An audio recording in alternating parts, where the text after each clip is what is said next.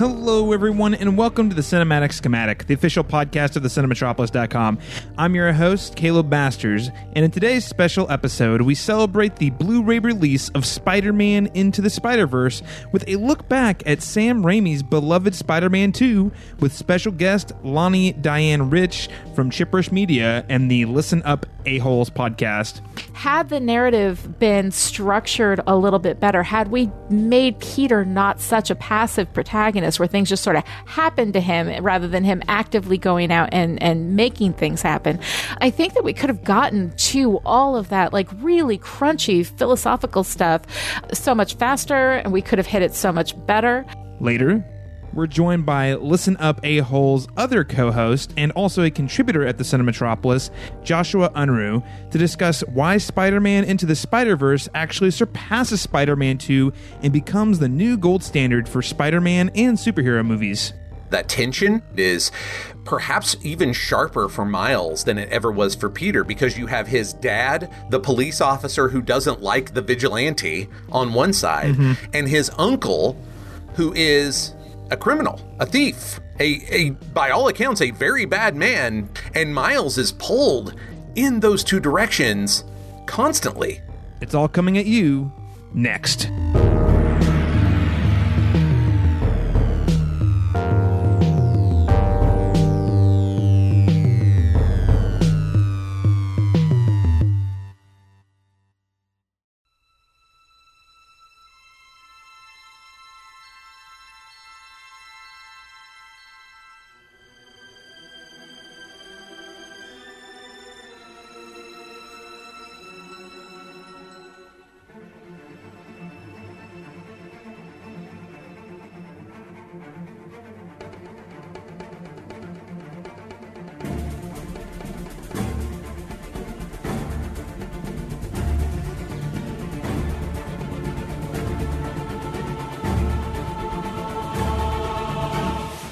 Well, hello again, everyone, and welcome to the first part of today's two-part conversation on our favorite Spider-Man movies. Now, again, I am the host and the editor-in-chief of the Cinematropolis.com, Caleb Masters, and to discuss what is arguably the best Spider-Man movie and oftentimes described as one of the best superhero movies of all time, we're joined for the first time by a very special host, Lonnie Diane Rich, the founder of Chipperish Media and co-host of Listen Up A-Holes. Lonnie, welcome to the Cinematic Schematic.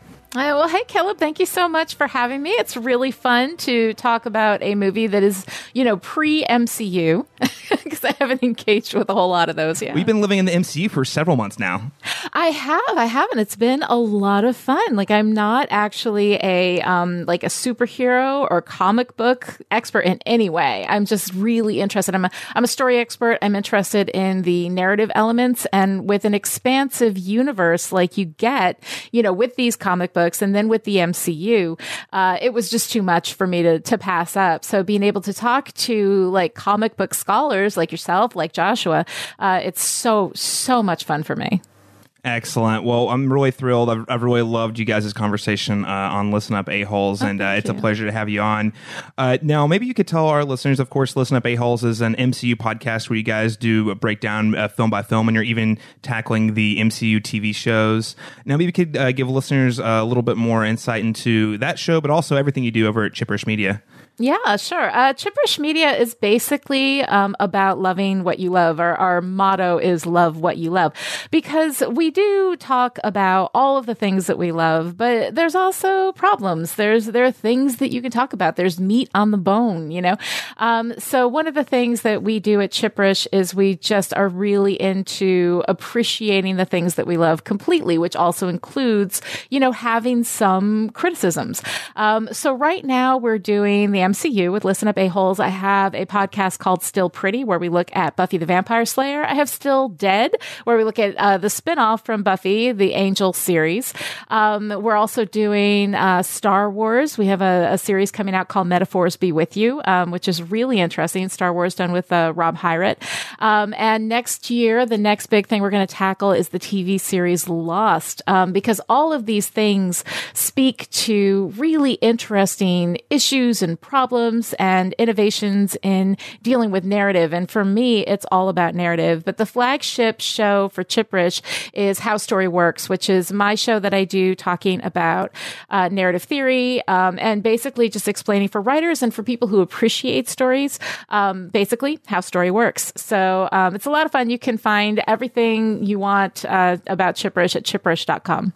Excellent. Chipperish Media, guys. Check it out. Well, with that said, ladies and gentlemen, let's go ahead and web sling our way into our analysis of Sam Raimi's Spider-Man 2. I believe there's a hero in all of us. Gives us strength, makes us noble. Even though sometimes we have to give up the thing we want the most. Parker! Where you been? Looking for you all morning. You're late. Always late! You're fired. Look at you, Peter. Your grades have been declining. You always appear exhausted. I know, I'm trying. So where you been, pal? You don't return my calls. I've been kind of busy. Taking pictures of your friend. Spider-Man killed my father. No matter what I do, do you love me or not? No matter how hard I try, I want Spider-Man dead. It's the ones I love who will always be the ones who pay. I can't keep thinking about you. I'm getting married. I want a life of my own. I'm Spider-Man. No more. All right, so the IMDb synopsis of Spider-Man 2 reads, Peter Parker is beset with troubles in his failing personal life as he battles a brilliant scientist named Dr. Otto Octavius. That's a really vague IMDb synopsis per the normal, but I guess it's technically accurate. Lonnie, let's just go ahead and jump in. I really want to get your take on the film. What did you think of Spider-Man 2 after you finished it?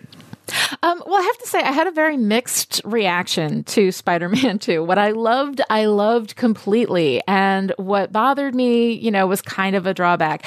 Your audience is probably going to hate me. So I'm just letting them know right away. I do have criticisms of this movie. One of the things that I talk about a lot in my work are primary values, that this is the reason why, you can go to a movie with somebody, you have the same experience, and yet you love a movie and they hate it, and it really comes down to primary values. What is it that you go to these stories to get, and for me, I have two primary values. The big one is narrative. I want the story to be properly structured, properly told, because that does make it more engaging. There are certain things that you can do within a story that will structure it in a way, escalate it properly, give you good character movements, and then make you really feel it to its maximum extent. So for me, on the narrative side, Spider-Man 2 was a bit of disappointment, but my other primary value, well, I guess my secondary, but real uptight up close secondary, is philosophy. I love when a story asks really interesting, crunchy questions, especially questions that don't have an easy answer. I love identity stories, So what Spider-Man 2 delivers on so well are the philosophical questions. What is your responsibility? With great power comes great responsibility is one of the classic hallmarks of Spider-Man, right? And you've got this kid who is saddled with this power that he didn't ask for, that he didn't want, but now that he has it, what is he going to do with it? And what are the sacrifices that you have to make? And then you've got this huge identity question. Who are you? Are you just who you are? Are you the choices that you make? Are you the things that you want? And what is the nature of sacrifice, and sacrificing for the greater good? I think there are a lot of things that this movie asks that are absolute catnip to me. So while on the one hand, I think part of the reason why I was so disappointed in the narrative is because had the narrative been structured a little bit better, had we made Peter not such a passive protagonist where things just sort of happen to him rather than him actively going out and making things happen, I think that we could have gotten to all of that really crunchy philosophical stuff so much faster, and we could have hit it so much better. But I have to say, I am both disappointed in this movie and I really love it. I think that's a very good nuanced take there, because this film is not perfect. I mean, okay, let me be wrong. I'm with you. I actually love it for all the reasons you're talking about, because I do think it has a lot of very core central ideas that really permeate most of at least the character arcs, especially the struggle that we see with Peter Parker about, hey, how much of who am I, right? You ask all those questions, and how much of myself do I have to give up for the greater good? Should I give it up for the greater good? Because I think, you see Peter Parker, who, as you said, he has this power and he still hasn't figured out quite how to balance his life and his responsibility as Peter Parker to his family, being Mary Jane, being Aunt May, being Harry Osborn, and his duty to the people of New York City, or at least the responsibility as he sees it. And also, he's still haunted a little bit by the ghost of Uncle Ben a little bit. Always that voice, kind of his conscience echoing in the back of his head, telling him what he should be doing. And he hasn't quite figured out how to interpret that and fit that into both of those characters. So I think it does that really well. Structurally, yeah, this film's it's a little messy. I think it has a strong start, strong ending. It gets real muddled in the middle. The thing about this movie that really took me back is it's very episodic, which is something I'd kind of forgotten about. Okay, we have Spider-Man does this thing, cool, and then he goes, family scene. All right, he meets with MJ, he meets with Harry, one of those characters, and then he goes back. Something else happens. Doc Ock robs a bank. These episodes don't necessarily flow one into another. It really feels like vignette, and there's definitely like a loose line driving the plot, but it really doesn't feel like it's super cohesive, at least not for me on this particular viewing. Did you actually get to catch either the first Spider-Man or the third one before watching this movie? I have seen the first one. I saw the first one, I have to say, years ago, like when it came out, and I have a vague memory of it. I really did like it. I remember really enjoying it. And it was a lot of fun. So I remember liking that. Of course, I love seeing Bruce Campbell. Bruce Campbell is basically Sam Raimi's Stan Lee, right? Yes. He's got to show up in everything, right? Yeah, good luck charm. Yeah. We have him here again, So that was always fun for me because, of course, as a kid, I'd seen Evil Dead, and that was always, look at my boomstick and all that kind of stuff, So that was fun, but no, I haven't seen the third one, and I hadn't seen the second one until you invited me to do this, and I watched it. It's a fresh perspective. Yeah, it is, because I want to know, does this feel like a good solid part two of a trilogy? Because there is a trilogy, 1, 2, and 3. When you're in 3, you're like, okay, there's certain plot threads they clearly wrap up, and of course, Sam Raimi doesn't come back for a fourth one. So I'm curious, do you feel like this is a strong part 2? Well, yeah, I mean, but there is a pattern to trilogies, right? The problem with trilogies is that the first one is really exciting because you're setting everything up. You're taking whoever your protagonist is and you're putting them in an unfamiliar environment and you're challenging them, right? And then the third one is always really fun because that's the big moment. That's whatever it is we've been building up for the first 2 movies. We finally see, kind of finish up and escalate and climax in the third one, right? So the middle chapter, is always difficult. It's difficult when you're writing a 3-act story. The second act is always a nightmare because it's connective tissue, because it sometimes lacks the excitement, of the start and the finish. And then you've just kind of pulled that together. Now, the thing I think that's nice about this one is that it does ask those really crunchy philosophical questions, which are a great way to kind of get us to where we need to go for the final and like arc our character through this space so that by the time he gets to 3, he knows what he is. He's ready to do that. He's had the struggle of identity and he can go into that with purpose. And dear God, I haven't seen Spider-Man 3, but dear God, please let Peter not be passive in Spider-Man 3. Passive is not the right word I would use, but certainly he takes an interesting left turn, you could say. It'll be well, I'm definitely gonna have to watch it now. But yeah, his passivity, I think, is the biggest problem that we have. And honestly, the things that make a second episode in a trilogy a problem aren't the problems with this movie. Like you were talking about the episodic thing, right? And the thing is that when you're adapting from some original material, right, you kind of take the flavor of that material into the show with you, and you have to figure out how to adapt it. Now, comic books, of course, are by nature very episodic. And I think that you're absolutely right. And onto something there. We do have a very episodic, like this happens, it's over, then this happens, it's over, then this happens. happens, it's over. I don't think we even get to Octavius until like an hour into the movie where he has that moment where he becomes the bad guy, you know? So up until then, we're having all of these, you know, kind of this series of, you know, unfortunate events for Peter. And Peter is just like, things are happening to him and everything's going bad. And none of it is because of anything that he's doing. None of it is his fault. It's just happening to him, you know, and his essential passivity, except when there's somebody in trouble and he gets to be Spider-Man. When he's Spider-Man, he's active, but as Peter, he's incredibly passive. And I think that becomes a problem. One of the places where this was actually done really, really well was in the first Captain America movie over in the MCU, and the first Avenger, right? In that one, we had these episodic stories that were kind of going through, and it felt like a serial, but they all were building up to the same thing at the same, you know, even though they were working like episodes in like a TV series or like a comic book series, each episode needs to take the bigger story and pass it along, kind of like Peter, you know, in the train car at the end, like everybody lifts him up and they all pass him on to the next one, you know? So in the best circumstances, you can absolutely do that in a movie and give yourself like a 5 or 6 act movie. That's completely legit. But you need to make sure that they build into each other, that whatever it is that in a particular episode remains unfinished gets handed on to the next one and escalated from there. And I think that's kind of the problem with Spider-Man 2 is that the first, I don't know, hour of the movie for the most part is, you know, Peter's miserable. He can't have these relationships he wants to have. He can't be honest with the people he loves. He can't tell MJ that he loves her. You know, there's all of this stuff. He's, you know, losing his job. He doesn't have any money. He's going to get kicked out of his apartment. You know, all of this stuff.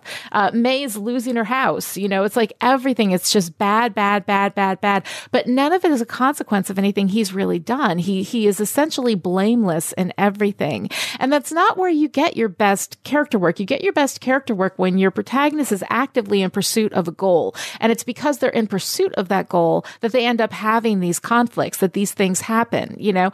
And I think we get that a little bit in that he's actively being Spider-Man, which is causing him to, you know, not be able to show up or not be able to get the pizzas on time. I guess he used Spider-Man to actually do it, you know, not show up for MJ's play. Like there are certain things that happen because he's Spider-Man. He's out saving people.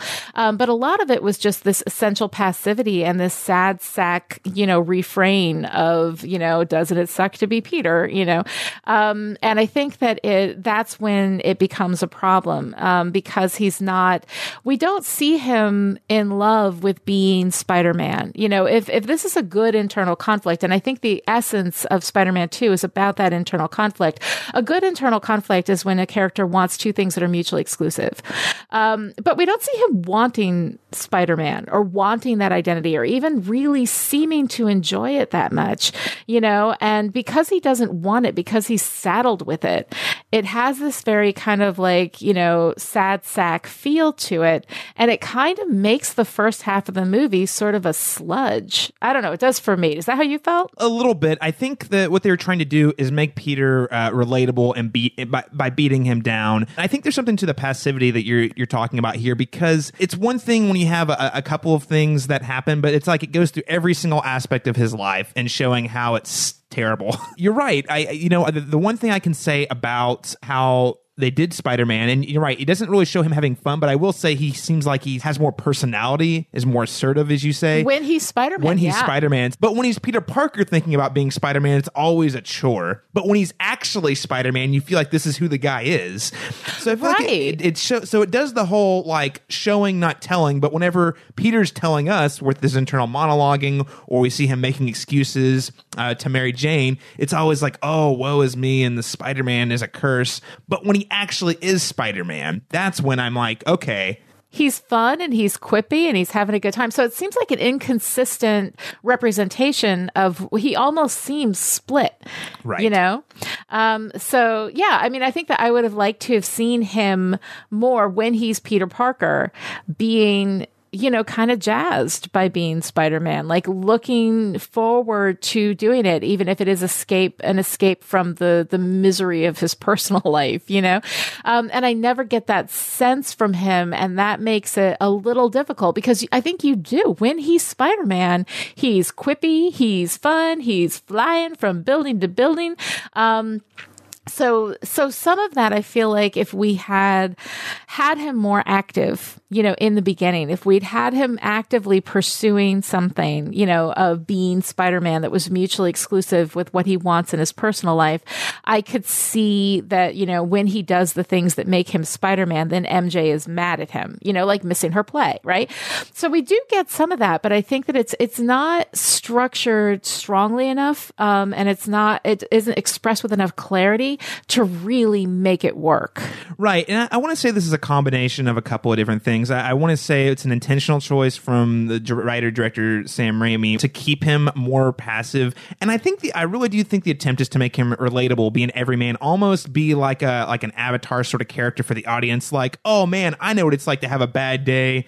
That's awful. But at the same time, because of that, I can't really get a strong sense of what makes Peter actually happy. He's kind of a people pleaser, but he can't seem to please anybody.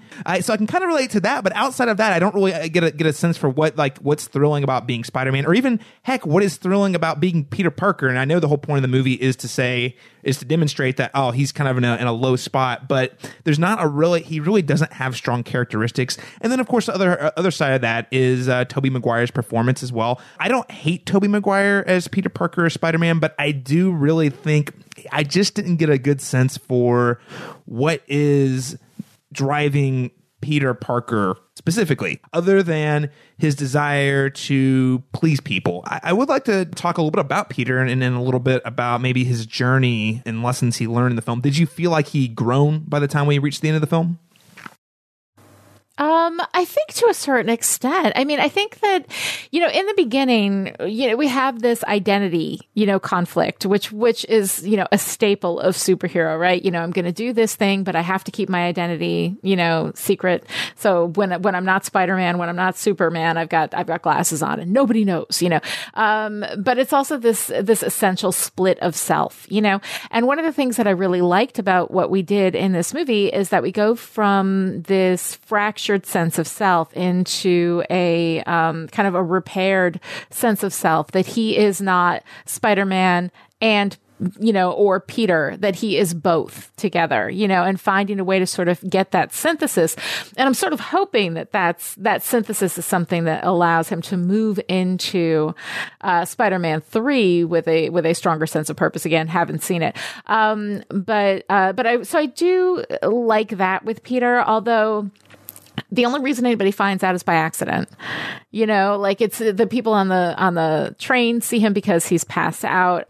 Harry sees him because he's passed out. Mary Jane sees him because they're in the middle of a fight and his face mask is off, this is the thing, it's passivity. I want him to make that choice. I want him to get so frustrated that he takes off his mask and he says, okay, Mary Jane, this is who I am. I have to do this. I have to live like this. With great power comes great responsibility. So now suddenly I have to save the entire universe and I can't be at your play on time, even though that's where I'd like to be. I want him to make a choice, So I'm disappointed by that. But overall, I feel like once everybody knows his secret identity, and he's been honest with May, and kind of telling her what happened the night that Uncle Ben died. And we're sort of getting rid of all the secrets and lies of it. And this sort of comes out that it allows for a synthesis of character that could make him a much stronger protagonist for the following stories. So for me, even though I would have preferred if he had just made one choice, just one throughout this entire movie, one active choice, 2, 3, 4 would have been ideal, but even one I would have settled for. I think that it would have landed a little bit better, but I do like that at the end we do get that synthesis of identity, and this is very much an identity story. So what did you think about that? No, I absolutely agree. I really appreciate that, again, and it's really in the final moments of the movie, but it really feels like he's taking ownership of what his role is. And you're right, he doesn't actually have an active choice when revealing his identity to any of his family in the film. But I will say he does actually take ownership to the fact that he tells Mary Jane, he says, no, this is not the life for you. I am choosing to be by myself. Now, what's great, and this is what makes Mary Jane a great romantic partner, which we'll get into in a second, even though I've got some problems there, she comes back and pushes back and says, no, I choose this life. You don't get to choose for me. So when he does try to make that attempt to kind of live this life of solitude, it really does feel like, even though Mary Jane comes back, it does feel like a moment of, I'm taking control of the life I'm going to live. And Mary Jane just happens to follow up in the closing scene and say, actually, I want to be in this too, and you can't tell me otherwise. Because there's a difference there. Like, if he had said, I can't live with putting you in danger, I can't have that, then that'd be one thing. But he says, you can't do this because it'll put you in too much danger. Like, he's making that decision for her. At which point I was like, Mary Jane, smack him and say, you make your own damn decisions. You're a grown woman. Right. So, I mean, Mary Jane, I got whole issues. Mary Jane is issues out the door. Yeah. Yeah, no, definitely. Yeah, let's go ahead and dive into that relationship, because looking back at this film, definitely feels like it's from a different era. And I know Sam Raimi says, he was very inspired by the Spider-Man comics of the 60s. Yeah. And, I would imagine women in comic books in the 60s probably weren't written to be particularly empowered or have much of a voice at all. They exist to inspire and motivate the male characters. And the women in this movie are terrible. MJ is terrible. Aunt May is terrible. Probably the best woman we get in this is the little girl that he saves from the burning building. She is at least, active, and she pulls him up from when he's falling through the floor. So, I mean, like, her, I thought she was great. But yeah, the way that we deal with women solely exist to basically hold a mirror up to the male characters and reflect them back at themselves. So MJ does not feel to me a fully realized character. And because of that, the romance for me falls incredibly flat. I mean, she's basically the woman that is handed over as a prize to our hero at the end, because he's done all this stuff. Like, she's clearly in love with Peter, but she's, dating this other guy, and she's marrying this other guy solely so that we can introduce a romantic conflict. We don't need a romantic conflict. We have a romantic conflict in that the fact that she's in love with him and he won't be straight with her. Like, that's all you need. And then he tells her, we can't be together because it's not, it's not good for you, honey. So let me first of all tell you and make your decisions for you. She allows that and then goes back to this other guy when she knows she's in love with somebody else. So this other guy who is in love with her, who wants to marry her, who, maybe deserves a little consideration before the day of the wedding when she walks out on the wedding. Him, oh man, which is terrible. And let me just tell you something. Every woman in a movie who has a wedding dress on and runs, I realize that's great visuals and everything, but it indicates an absolutely horrible person. I mean, that's just like to run out on the day of your wedding. It's maximum drama. But if on the day of your wedding you didn't want to do this, you knew the night before, unless there's something that he revealed to you the night before that kind of threw you off, like it's a bad thing to let it get that far. And I'm sure that does happen, and I'm sure there's reasons why. And I'm not saying that every person who's ever run out on their wedding on the day of, I mean, it's better than marrying somebody and then divorcing him a week later. That's always difficult, But I mean, like, we do this in these movies, and because we want that drama, but then we don't make MJ face up to the weaknesses in her character that would create that situation. Like, we don't make them have any responsibility. I mean, this guy, like, is your classic rich floppy haired douchebag. Like, I get it, Right. Yeah. But she's dating him. She's with him. She says she loves him. She's kissing him upside down on the couch, trying to make him into the guy she's actually in love with. She's got this whole, she's in love with Peter. She's in love with Spider-Man. Like, the only person she's not in love with is the guy she says she's going to marry. And she's marrying him because the guy that she really wants isn't available. That is not good enough for somebody. If you care about somebody enough to marry them, even if you're not in love with them, you should care about them enough to want what's best for them, and to not give yourself to them if you're not fully 100% there. just because they're the next best consolation prize. That's a terrible thing to do to somebody. So MJ, we use her for maximum drama because the fact that she's getting married causes Peter all of this pain, and we want to see Peter in pain. And I mean, I'm telling you, the best thing that you can possibly do when you're writing anything is torture your characters. Absolutely. But the price that we pay is a sense of MJ as a human being. And I think that that's too high a price. Like there's nothing about her that is consistent or reasonable or good. The only thing I really I liked when she was so upset that he didn't show up for her play. And she says, you're my best friend and you didn't even show up. Like, you can't show up for me. That conflict I found, really interesting. And that really speaks to that choice that he has to make between being a hero and being somebody who can be there for MJ, but unfortunately it was only there so that we could cause him conflict. Everything she does is all about causing him conflict, and nothing is generated from who this character is. So I have no sense of who she is as a person, because from scene to scene, depending on what Peter needs, narratively, that's what she is. I wholeheartedly agree. She definitely feels like an object, as you say, there to create maximum drama. I don't really feel like her motivations really aren't clear at all from the get-go. Because as you say, we're introduced to her. Clearly, she's got feelings for Peter. Clearly, she's got feelings for Spider-Man, right? And after that, it just, nothing she does really makes a ton of sense. Like all of a sudden she's dating this other guy. I get, you know what I mean? She's a periphery character. We don't really get a sense of why she's dating this guy, why she says yes to the proposal. And yeah, and again, the proposal really does feel like completely contrived and just in there specifically to make Peter upset. But I think to your point, with all this film had going on, it could have been just as beneficial to write, I don't know, actual relationship problems. And I know between Peter and Mary Jane, and I know that was probably harder for a lot of men to write. I don't know. Like it definitely feels like the lazier way to go about creating character drama, torturing Peter, because you're right, it does come at the cost of Mary Jane as a character. And this is a problem that's consistent throughout the trilogy, I'd say. I have yet to dive back into 3 myself, but I know it doesn't get a whole lot better. So unfortunately, yeah, it's a problem that happens because when you're drawing from, I have this concept in my teaching that I call terroir, right? And it is basically, terroir is this concept in French that the French came up with, because the French come up with lots of good stuff, including wine. But this is actually about French wine, where like basically whatever is in the soil gets in the grape, gets in the wine, right? So when you're pulling from source material in which women existed simply to motivate the men, and we see this with Rose, who is like an interesting, character with Octavius, and then of course she is killed, and which is a concept from comic books. Actually, your audience would probably know this. I don't have to explain that much. The idea of fridging, right? Where a woman dies solely to motivate the man.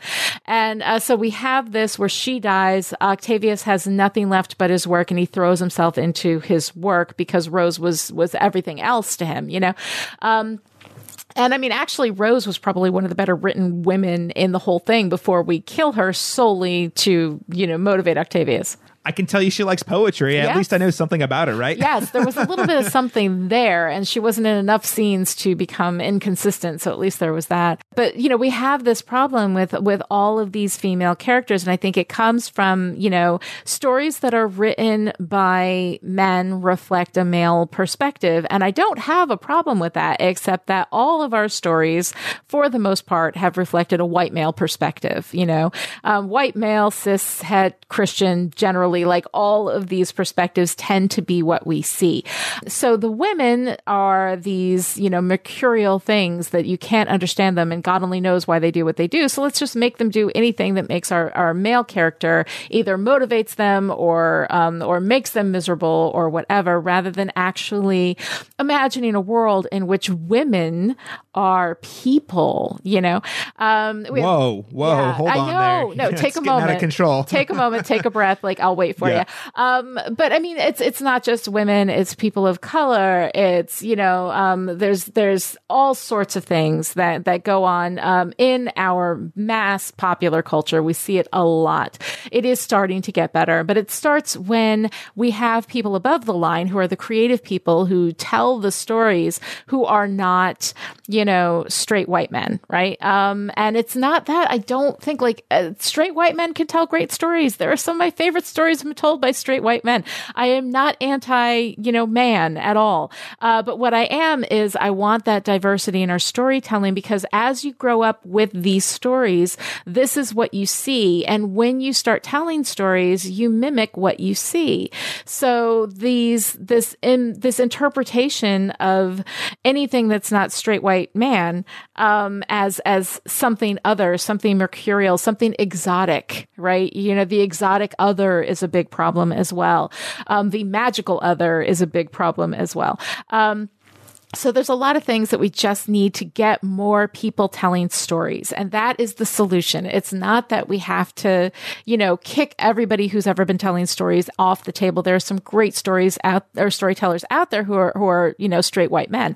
It's just that there are fantastic stories that can be told from people who are not straight white men. And let's hear those as well. And I think what that's going to do is, as we engage more with stories told by people who are not like us, it is going to allow everybody to be able to write better characters of all kinds in the end. And that, I think, is the ultimate goal for me, of course, because primary value is narrative, right? I want better stories.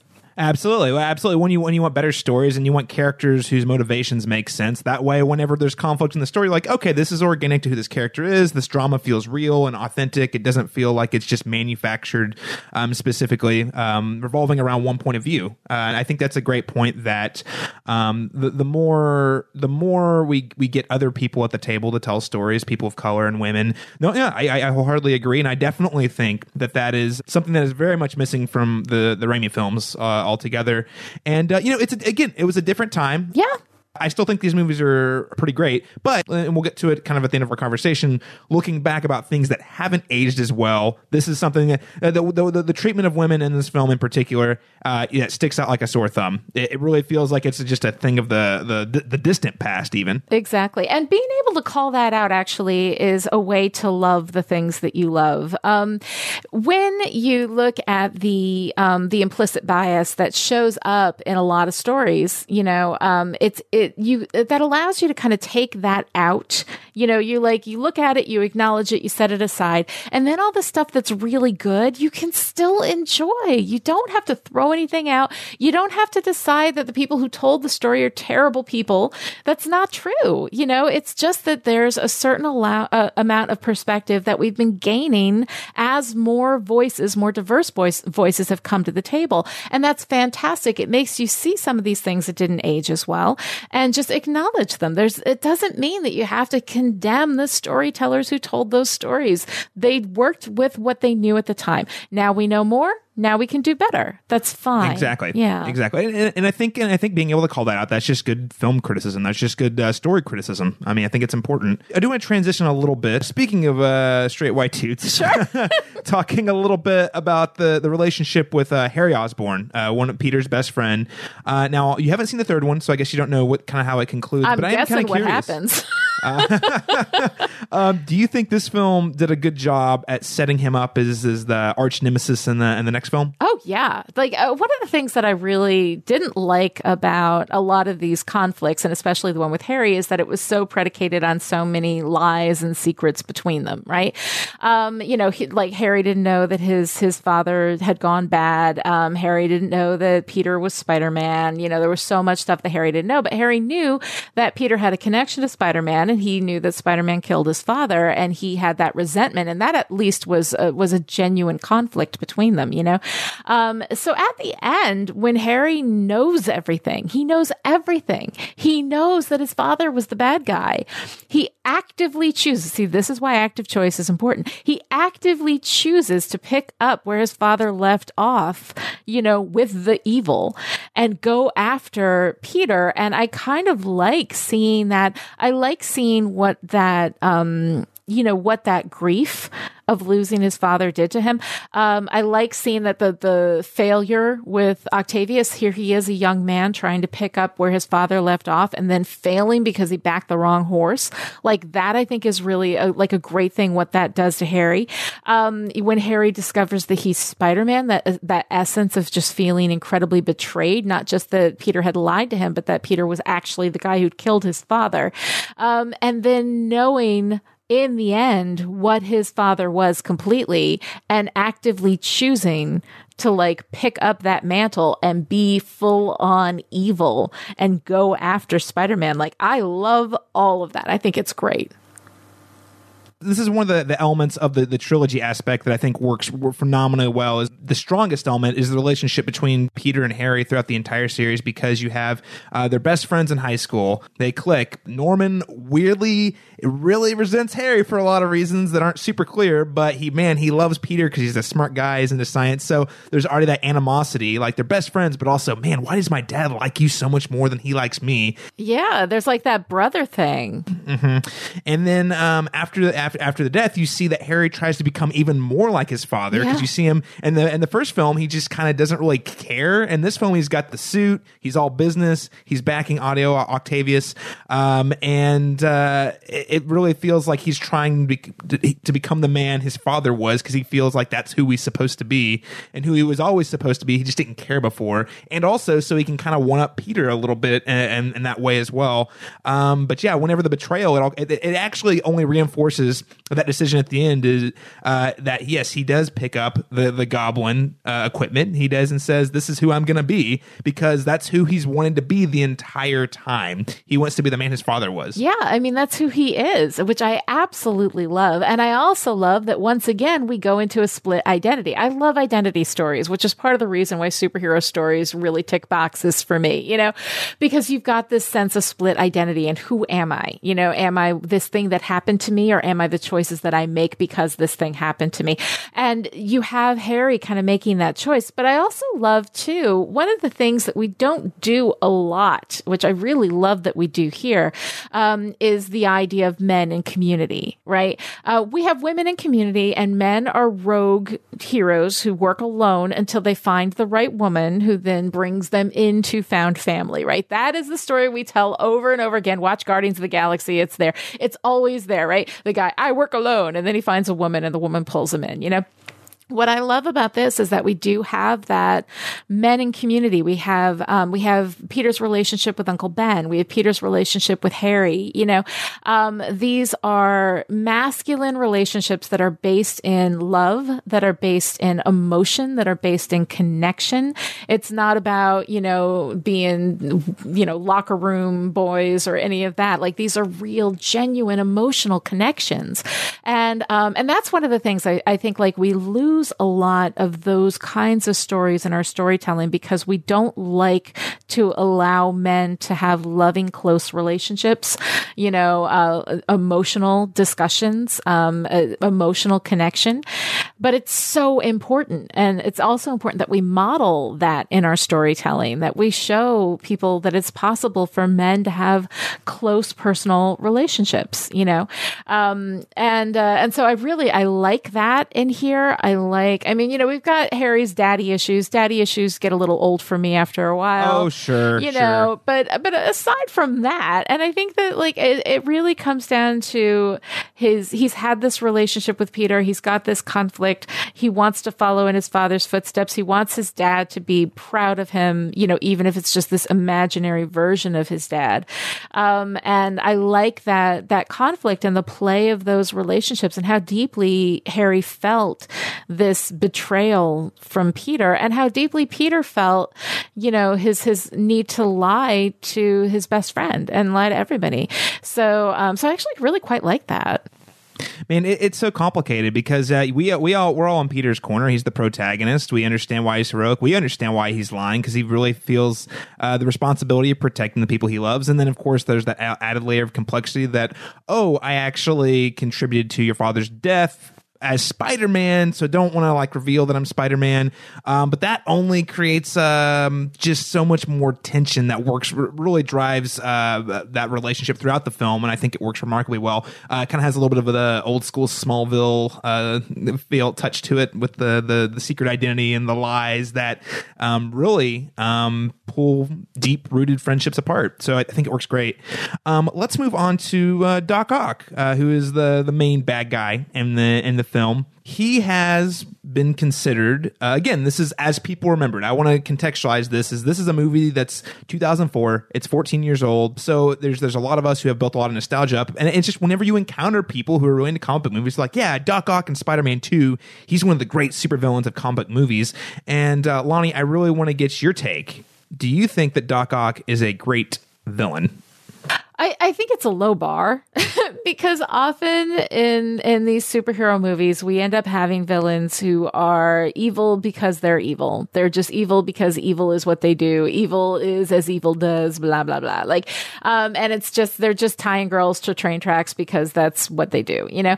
One of the things that I really like about Doc Ock is that he is motivated by two things. One, his love for his work. And let me tell you something. I love romance stories. You know, that's like one of my favorite things. It's one of my go-to genres.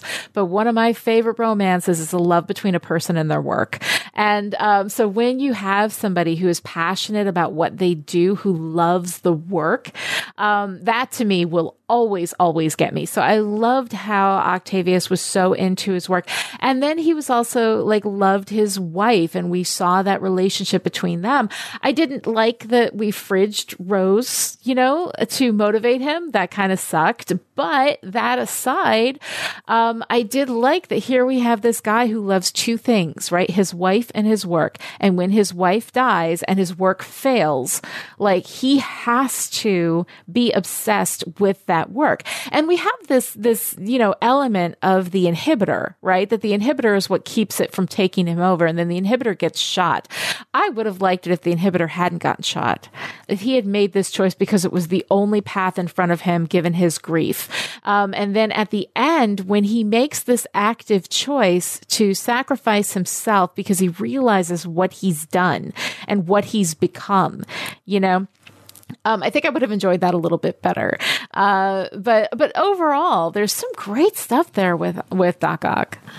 Yeah, I think it ties back into the inhibitor chip, ties back into this idea that you've talked about that's pretty consistent, I think, through your criticism of the film, which is a lot of these characters are just passive passengers, and it's like, oh, okay, the AI took over his brain, so that's what made him evil. He didn't really have a choice in that. I do like the idea that like his wife kind of represent, like there's just like weird connection between the inhibitor and his wife, and as soon as she's gone, he loses that at the same time. I think if you really want to really project onto the film, I think there's some analysis there that might be interesting. But no, I completely agree. I really like, and what I like the best about specifically the Sam Raimi films, I think does this very well. But even just the pre-MCU superhero films, I think did a really great job at making these villains.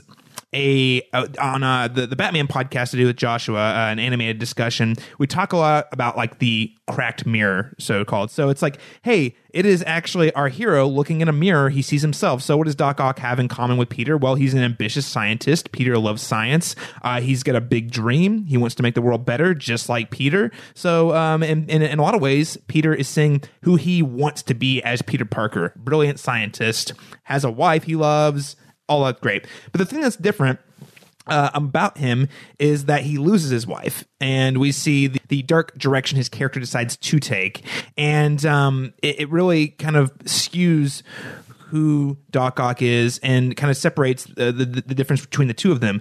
Doc Ock, especially once he loses the inhibitor chip, again, a little more passive, so a little bit of criticism there. But at the end of the day, he decides that his dream and his work is more important than the good of the people or even his own needs, versus Peter, who the entire time throughout the film is struggling and trying to come to terms with how do I balance who I am as Peter Parker and who I am as Spider-Man. And in the end, he makes that decision and sort of synthesizes those character traits together. I think that's where they kind of part ways. You see one man who is is consumed by the demons of his work, and we see Peter, who actually takes a step back halfway through the movie, stops working, and then comes back and figures out how to make it work all together. So I thought that was a really cool thing that this film did. Did you see any of that in just kind of your viewing? Yeah, I mean, I thought it was interesting because, of course, we have this fractured identity, right, that we go to.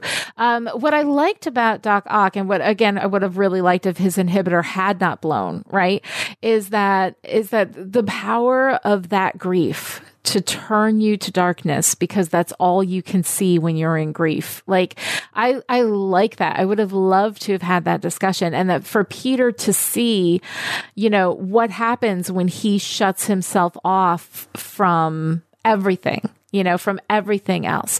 And that Peter's idea that he can be one or the other, you know, you can't, you are both, you have to find a way to synthesize them. So I think that, like, if we'd hit on that in a way that makes Ock, more of like an opposite number, you know, for Peter, and to give that reflection back to him in a way that really had a little more clarity, I think would have been a lot more fun.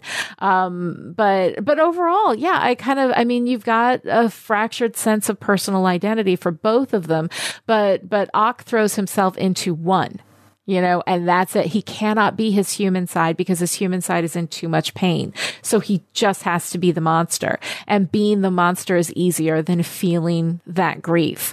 So I think that I would have really enjoyed seeing that, I think, play out a little more clearly, but I definitely do see that reflection on both of those stories with those fractured identity, that sense of self that is essentially split into two. One criticism I've heard about this character is he is kind of a rehash of the Green Goblin in the first film. I find that the Green Goblin is...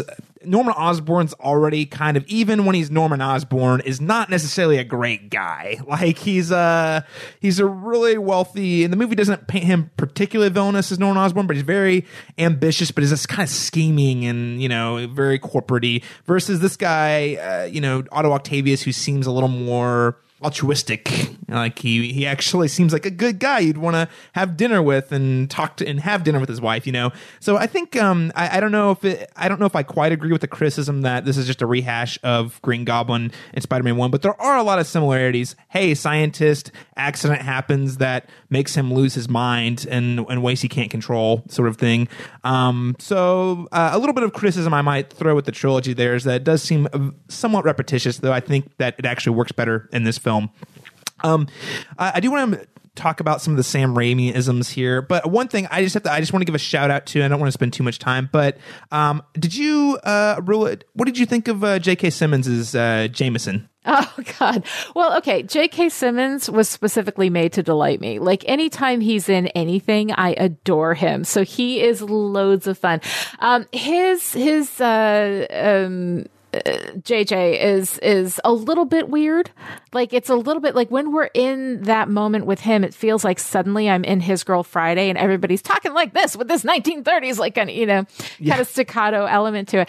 And I loved everything that he did, but it also felt like suddenly we were in a different film for a scene, and then we pull out of it and everything's just a little bit different. Like, the world of, you know, where he is just a different world. And it's also much more jokey, you know? And so like, on the one hand, I love every scene with him. On the other hand, it does not feel at all consistent with the tone of the rest of the movie.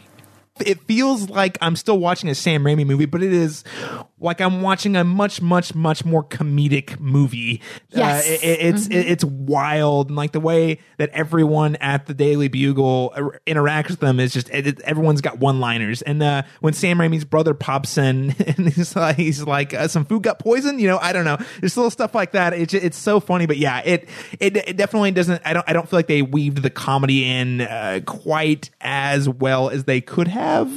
That said, I would never ever not love J.K. Simmons. And a side note here, there's actually a cut of this movie called Spider-Man 2.1, and in it there's some extra scenes. And in one of the scenes that is not in the theatrical cut, thank God, because talking about going a little too far, and you talk about how kind of weird it is. Okay, they crossed the line, because in this 2.1 cut, you know how he actually has the Spider-Man costume Well, in this Spider-Man 2.1 cut, he actually puts the costume on and is dancing around in his office pretending to be Spider-Man, and everyone else like is looking at him really funny, like, he's kind of crazy. But it was a little too much, and I did not like that. Yeah, I'd love to see that as a cut because, J.K. Simmons, but yes, exactly. It is wildly out of character with the rest of the movie. Right. So let's talk a little bit about Sam Raimiism. So you actually mentioned that you've seen some of the Evil Dead films. A little bit. Are you pretty familiar with his body of work at all? Or I'm familiar with Raimi. I'm familiar with Bruce Campbell. Because he shows up everywhere and he's loads of fun.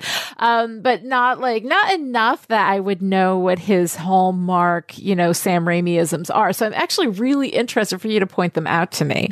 Okay, so firstly, there's lots of, I don't know if you noticed this, lots of those quick zooms on the face. Specifically, sure. that if you watch that opening scene with the pizza, there's so much everywhere. It's like Peter stops on motorcycle, quick cut, looks at the clock, zooming on Peter's face, zooming on clock. There's also the flying cam, which in the Evil Dead movies, it was just like always like it was like a ghost. The evil is coming to the cabin. You'd see this camera just swooping around in the woods with some weird sound effects. It's a really great fit for Spider-Man when he's swinging on the webs, but it doesn't feel quite like we see with either the Amazing Spider-Man films with Andrew Garfield or the MCU Spider-Man movie we saw, where it's a lot more wide shot, fixed camera, everything's stable. Like it's lots of that whooshing around.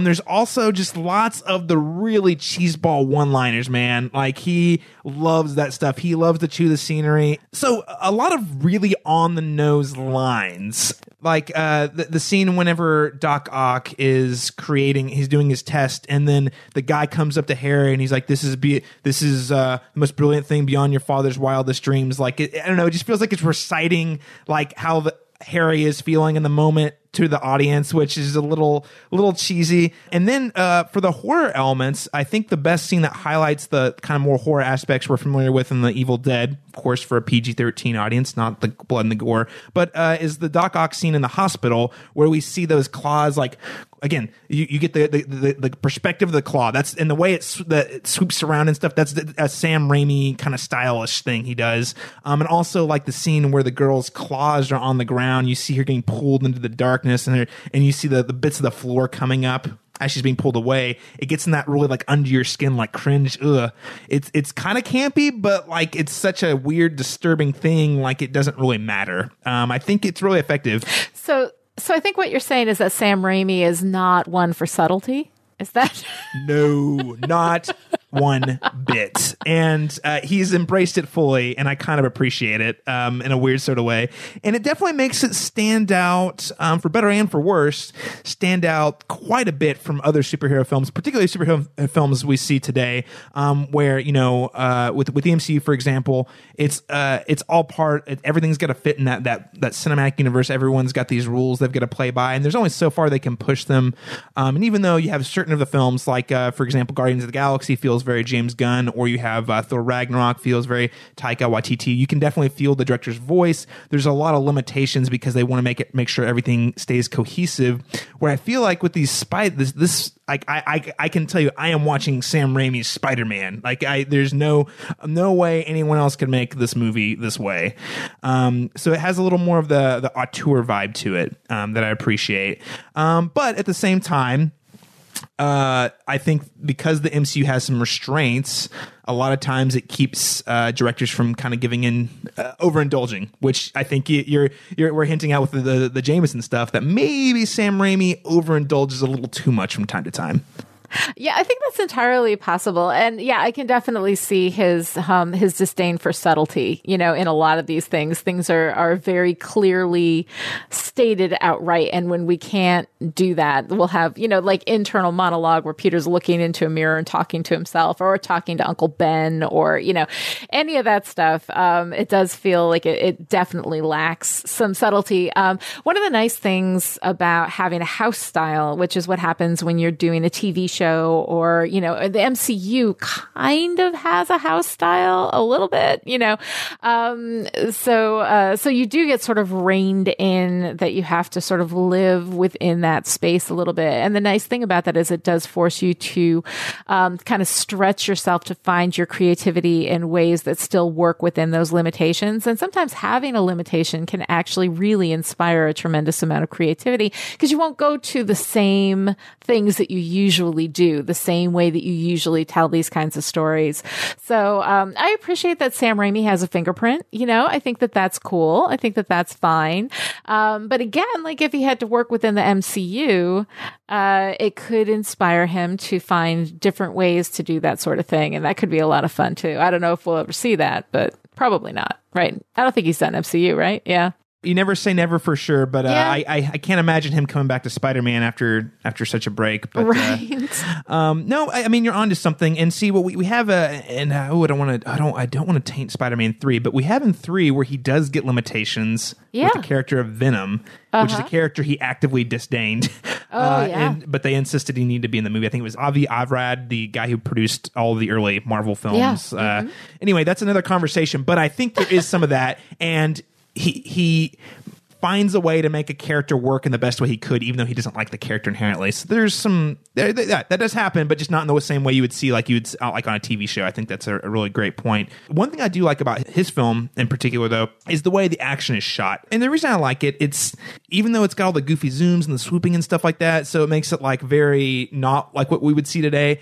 I really like that it feels overwhelmingly practical. And of course, this is 2004, so CGI was not quite as advanced as it is today. But even in most of the MCU films, generally one gripe I have with them is that a lot of these climactic scenes feel like they come down to video games. Like it's very good looking video games, but it's all CGI choreographed, and then I just kind of lose that sense of believing that it's real as an audience member. And I feel like here, I mean, this train sequence feels very legit. I mean, yes, of course, we know there's times when he's hopping around, we know he's not doing that, but the fact of the matter is, I see him actually punching Doc Ock. I see him getting lifted into the air. Like there's enough of this that feels practical that I believe it.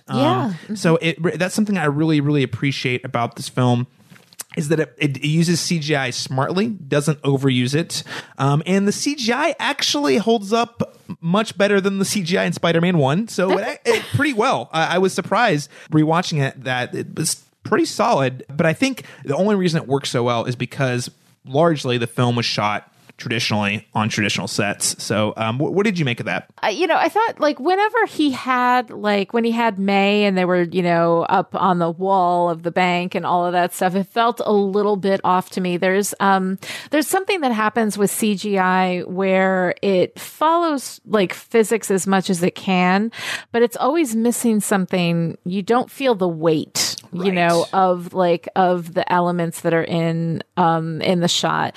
And so sometimes it can feel a little light, a little silly, almost holographic in a sense, and I think I got that whenever Ock was carrying somebody with one of his tentacles or whatever, when he had MJ at the end, when he had May at the bank, to me that fell a little off. That said, aside from that, I really liked the aesthetic of it. I really liked the way that that Ock was presented visually. I felt the weight of those mechanical metal arms, I really felt that. And I thought that was really good. It became a problem when we were putting a real person into that kind of hyperbolic, superhero space.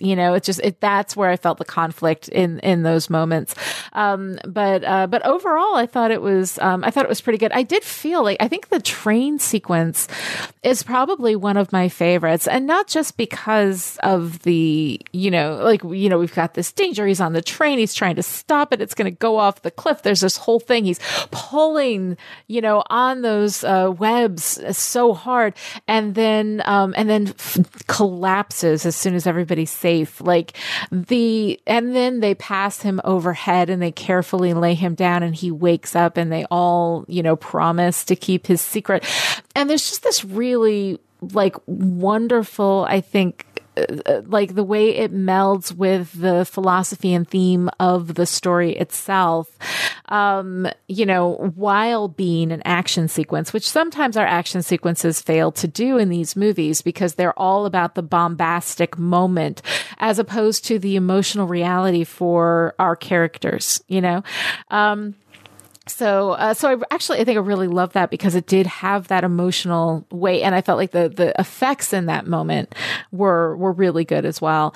It's a great set piece that concludes, and you see him without his mask, and you don't know what they're going to do for a second. You're like, oh my gosh, people saw him. This is game over, right? It also hits on one other thing I haven't had a chance to mention is how much I really appreciate how this movie really makes you feel like you know the citizens of New York. There's so many moments where it's just Spider-Man talking to people, or they're interacting with Spider-Man, or even as Peter Parker, you see that New York City feels very lived in, and especially looking, maybe not in Marvel as much, but if you look over a big issue like the DC movies have had largely, and even in the Christopher Nolan movies, which I like, Batman movies I like, you don't really get a sense of the people in the city, or like the people you're fighting for, these heroes are fighting for, and this film does a terrific job at highlighting that. I think it does a really good job. There is a very white perspective to this film, which I think makes it not age quite so well. We have this stereotypical, Asian woman singing off key about Spider-Man in these various scenes, which ends up being a joke. We have him opening up with Asif Manvi, who is his boss at the pizza place, with this very thick accent. That whenever we've got somebody from, who is not like white, who is not American or whatever, the way that we so clearly identify those characters as other. And another thing, though, that bugged me is that we have Daniel Day Kim. Daniel Day friggin' Kim. Right. Who came out of just nowhere. A background person. How do you have, I understand it was 2004. This was before Lost. But still, how do you have Daniel Day Kim? And when they had him in the background, the whole time I was tense because I was like, so help me God, if they give him a thick Korean accent, I'm going to shoot somebody. And they didn't, but they also only gave him one line, and he was just background scientist guy. And I'm like, that is a waste of Daniel Day Kim, because he's fantastic. I love him. So for me, I was a little bit uncomfortable with how incredibly white this community was, that the only time we had people of color, they were background people, or people who were from, who were anything other than your standard white American, that they didn't really have any sense of development, that they did feel somewhat caricatured to me.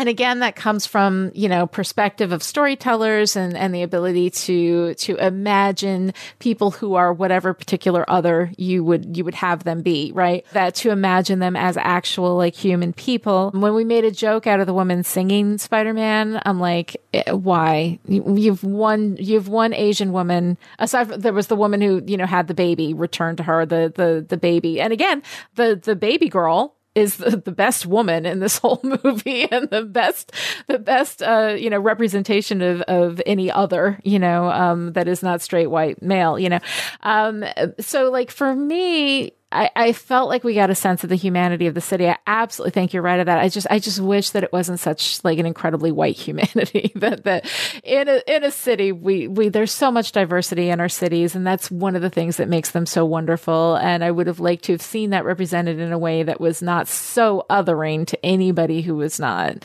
your traditionally, envisioned, white character. Yeah. Yeah, definitely a big play on stereotypes there. That's a great point, and that's something we've seen tremendous. Specifically in the new Spider-Man movie, that did a fantastic job at being a lot more inclusive. It gets so much better as we go, and at the time, that's the way these things were done. And I get it. I'm not placing a moral judgment on the people who made this movie or wrote this movie or built this movie. I'm just saying that it's one of those things that doesn't age that well, and I'm really, really glad that now we're moving into a space that allows for more diversity in our actual recognized as human people characters. Absolutely. Yeah. As opposed to props or punchlines. Mm-hmm. Yeah, no, yes. I completely agree. And it being New York City, which is, as you say, all cities are very diverse, but New York City especially is known for its diversity, being the first place a lot of immigrants would actually land. So no, I think that's an excellent point. And I think even in 2004, they probably could have done a little better, honestly. I think they probably could have, but like I'm not interested in putting judgment and being like, oh, you know, I'm so much better because I can see. It's just like, it's something that like the more we acknowledge it, the more we take that out,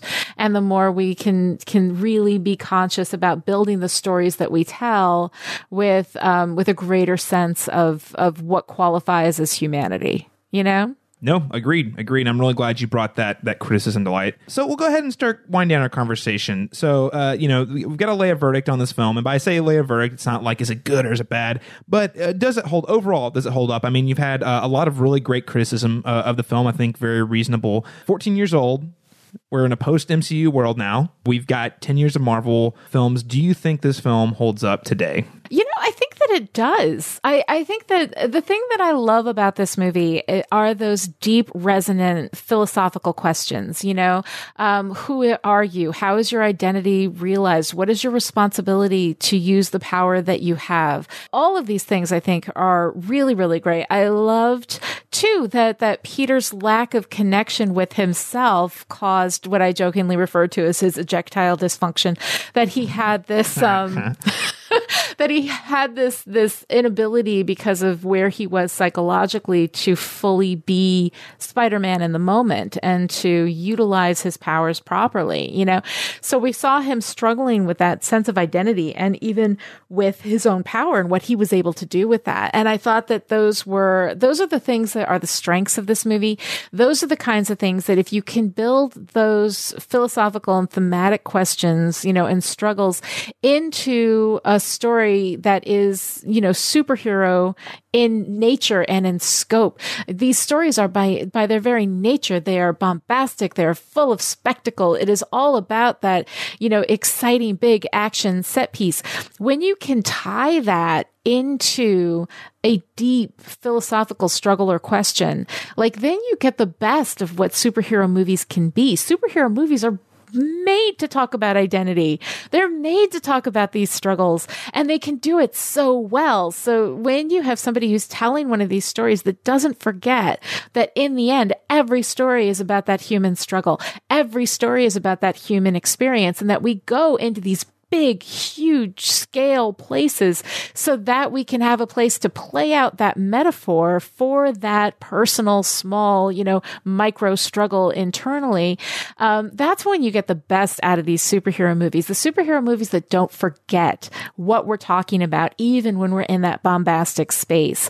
And, you know, whatever my narrative issues are with, you know, Spider-Man, I think that this is one of the things that it does really, really well. And I really appreciated that. The thing I love about it is exactly what you're talking about, taking these small, tiny personal struggles that everyone can relate to and blowing it up in like this big, extravagant way. And I think that the way that Peter's struggle ties so deeply to the core themes of the movie, and how those themes also permeate what we see with Doc Ock and to some degree with Harry Osborn as well. I think that's really, really powerful. I think that's the type of thing I would love to see more of in today's superhero films as well.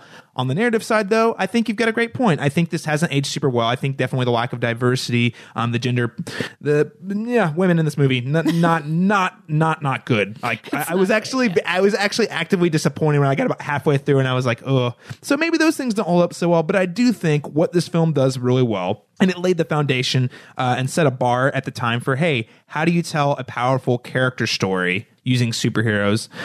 You find a great, not quite opposite number, but you get almost an opposite number villain.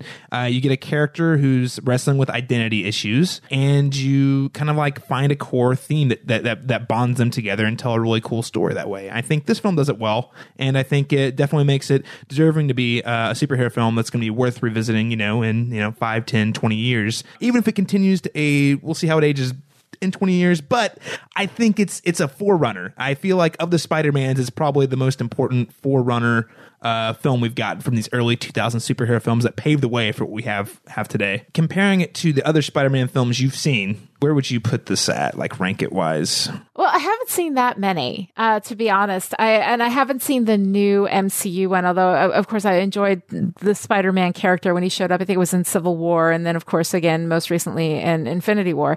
So I really like that particular understanding of the character. But I would say that, like, I think this is probably my favorite of the Spider-Man movies that I've seen, despite the narrative issues, which is huge for me, because narrative, obviously, my primary value, and that is what I want a good, strong, well-told story with active protagonists and people making choices and all of that. Even with that aside, because of what this movie does, with tying all of the bombast, all of the spectacle into that thematic heart and keep that heart beating for the story. I just think there's fantastic stuff here. I really did enjoy it. Oh, fantastic. Excellent. Yeah, I don't know. I've been struggling with this one. I would say it's at least my second favorite Spider-Man movie. Homecoming I'm excited to see whenever you eventually get to that, for Listen Up A-Holes, what you think about it, because it's a lot different than any of the other Spider-Man movies. And I think there's certain things it lacks that I find present in the Raimi films, especially like the strong core themes. So this for me ranks up there, at least number 2. I would say number 2. Definitely better than the Andrew Garfield Spider-Man movies, and I think it's better than the first one too. Spider-Man 3 is another conversation though. Well, Lonnie, hey, thank you so much for taking time to join us on the Cinematic Schematic to talk about Spider-Man 2 today. Now, reminder one more time for our listeners, if they want to keep up with you at Chipperish Media and all the other cool projects you're working on, where can they find you at online? Oh, you can find all the Chipperish Media podcasts at chipperish.com. I am online, typically on Twitter at Lonnie Diane Rich, and also at Chipperish. So you can pretty much find me there. All right, Lonnie, thank you so much for joining the Cinematic Schematic. Listeners, you know where to find us. You can find me on Twitter at CMastersTalk, tweeting about films, comic book movies, all sorts of things. And you can find the Cinematropolis at thecinematropolis.com and the Cinematrop on Twitter and Facebook at facebook.com/the Cinematropolis.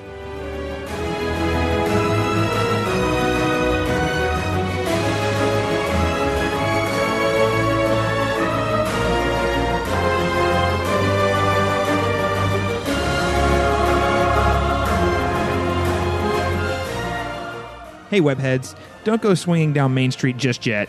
We'll be right back with our talk on Spider-Man Into the Spider-Verse with Joshua Unruh when we return. Stay tuned.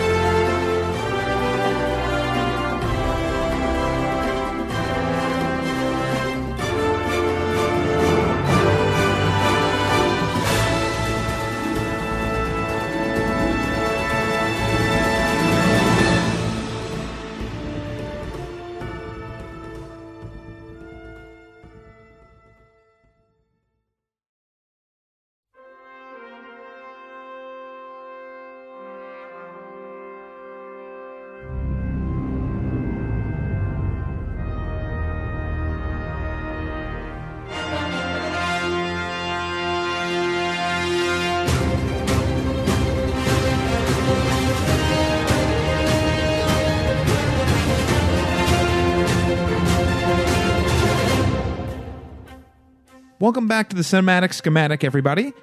Once again, this is a special episode discussing and analyzing our favorite entries of the Spider-Man franchise, and I'm so excited about this next segment. This entire look back at Spider-Man 2 and looking at Spider-Man Into the Spider-Verse has been something I've been looking forward to doing for quite a while, and I'm very excited to be joined in our conversation over Spider-Man Into the Spider-Verse by a contributor here at the Cinematropolis.com, a superhero scholar, and the founder of Pulp Diction Productions. He also co-hosts the Listen Up A-Holes Marvel Cinematic Universe podcast with our previous guest, Lonnie Diane Rich. Joshua Unruh. Joshua, welcome back to the Cinematic Schematic. Thank you very much. I'm excited to be here because this movie blew my damn mind. I've seen it 4 times and I still can't get over how amazing it is. Mind blown every time. So we're overplaying our hand a little bit here, but I just want to go ahead and jump right into the conversation and ask the question, why do you think Spider-Man Into the Spider-Verse is actually setting a new high bar for Spider-Man movies? So when they announced that Spider-Man was being integrated into the MCU, and that was all we knew, the very first thing I said was, well, it better be Miles Morales, because we have seen all of Peter Parker that we need to see. I still feel that way. I really feel like it was a massive misstep to integrate another version of Peter Parker. They didn't need to, right? They could have done anything. And I feel like Into the Spider-Verse is part of my justification for this, right? Like, Miles is just, for where we are in the year of our Lord, 2018, 2019, he's the more interesting choice on virtually every level. I'm glad you mentioned that because Phil Lord and Chris Miller, when they decided to take on this project, when they were offered this animated Spider-Man movie job, they said, well, we're only going to do it if we get to make this movie about Miles Morales. And wouldn't you know, those guys, now for those of you who don't know, Lord and Miller also worked on Cloudy with a Chance of Meatballs. They worked on the Lego movie. They almost worked on Solo. They actually worked on Solo all the way through the first round of production. So these are guys who have built their career on taking what sound like really terrible ideas and turning them into great ideas. You know what? Okay, can I add? I want to add on because this movie centers Miles at every turn. So you cannot downplay the fact that Miles is the number one protagonist. But this movie is about something else that is just as important to Spider-Man, or has become just as important to Spider-Man, and I think is going to become, it's been important to superheroes as a whole for decades, and I think it's going to become even more important in things like the MCU as we go forward, and that's the idea of the legacy hero. Yes. Because this is also a movie that is about what it means to be Spider-Man. It manages to be a Spider-Man movie that is also an origin movie that also talks about what it is and what it means to be Spider-Man as an idea, and no one gets bored and no one gets lost in their own navel. It's phenomenal. Oh, no, it's fantastic. It is. Yes, we have seen in cinema, we have seen a number of these kind of passing of the torch movies, aka also known as the Lego sequel, I think was the buzzword they were being labeled for a while. We saw it with looking back at Creed for Creed 1. Sure, we had the Rocky franchise where Rocky's still a player, but he hands it off to Michael B. Jordan to as Adonis Creed to take the lead. We saw it in Star Wars: The Force Awakens. We still have Han and Leia and Luke around, but they're handing off the movies and the franchise off to Rey and Finn and Poe and that next generation. So this is a notion we're seeing. We've seen a lot on the big. Surprisingly, we've seen a lot of on the big screen before we really got to the superhero movie piece of it. But I think that's a great point, Joshua, because what this movie does, and that I love so much, is that outside of Peter Parker, without us having to ask the question, it goes and identifies exactly what it is to be Spider-Man. What is it about Spider-Man, not necessarily Peter Parker, but also Peter Parker, that makes Spider-Man Spider-Man? And can someone else fill those shoes? And comic book readers have fallen in love with Miles Morales. He's a phenomenal character, not even that old, but I feel like he's really swung his way into our hearts over the last several years. And to see this story told on the big screen, not only be an origin story for Miles Morales, but also still check all the studio boxes, which I find hilarious because it still has Peter Parker. I guarantee you the studios had a laundry list about, well, if you're going to tell this story, you got to do X, Y, Z. Well, guess what? They still got Peter Parker in there, both Peter and Peter B. Parker. They were able to work in characters like Spider-Gwen. They threw in some of the Spider-Man noir and all these other versions of Spider-Man I didn't even know I wanted, and they made them they put them on the big screen in a way I love. And you know what's great is they're all still Spider-Man. Yes. I mean, that's how we're able to really drill down and identify what does it mean to be Spider-Man. And I mean, I think it's basically confirmed at this point that they're working on a Spider-Gwen solo or she won't be solo. It's already, I think, called Spider-Women. Oh, fantastic. So we're going to get that like even more so when we see that from her perspective. I mean, Yeah, it's about, you've got kind of a schlubby Peter Parker who's just like an underachiever, and you've got this very accomplished Peter Parker, and you've got Penny, who has a robot and is from manga apparently, and even a cartoon version. And yet at their core, you've nailed it. They're all still what we would consider to be Spider-Man. And we get to watch Miles in a way kind of start out there, because he's a good guy from jump, but we see him like grow up into Spider-Man. Yeah, no, I think that, and that's the other piece that I think is really brilliant, is this is still an origin story for Miles Morales. But here's the thing. I've been on, I mean, honestly, for like the last 5 years or so, I've been saying I'm kind of over origin stories. They are done to death. We know the formula. We know the template. No more origin stories. And yet Spider-Man Into the Spider-Verse rolls into town and blows my mind, because it is an origin story that feels so fresh and new and of a different cloth than what we've seen in the Marvel Cinematic Universe or even in the DC movies with Wonder Woman and Aquaman. It feels like its own thing that still hits on all of the, I guess, checks all the boxes of an origin story without feeling like it's a slave to some sort of formula. And I think it does that largely by playing up the youth today, by playing up the diversity, by playing up Miles Morales, who grows up in a multi-ethnic family, a Miles Morales who is, by all accounts, Gen Z, who's very tech savvy, much different than the Peter Parker, even the Peter Parker we see in the MCU. This is his own version. The journey might have the same beats along the way, but that journey is also full of a really wildly different and imaginative story. And he has I see that these other Spider people as mentors, all of them, he's able to learn certain aspects about what it means to be Spider-Man from all of them. And because of that, it doesn't feel like he's going through the motions, because they're all bringing up different aspects of what he needs to be successful in taking over the mantle of Spider-Man.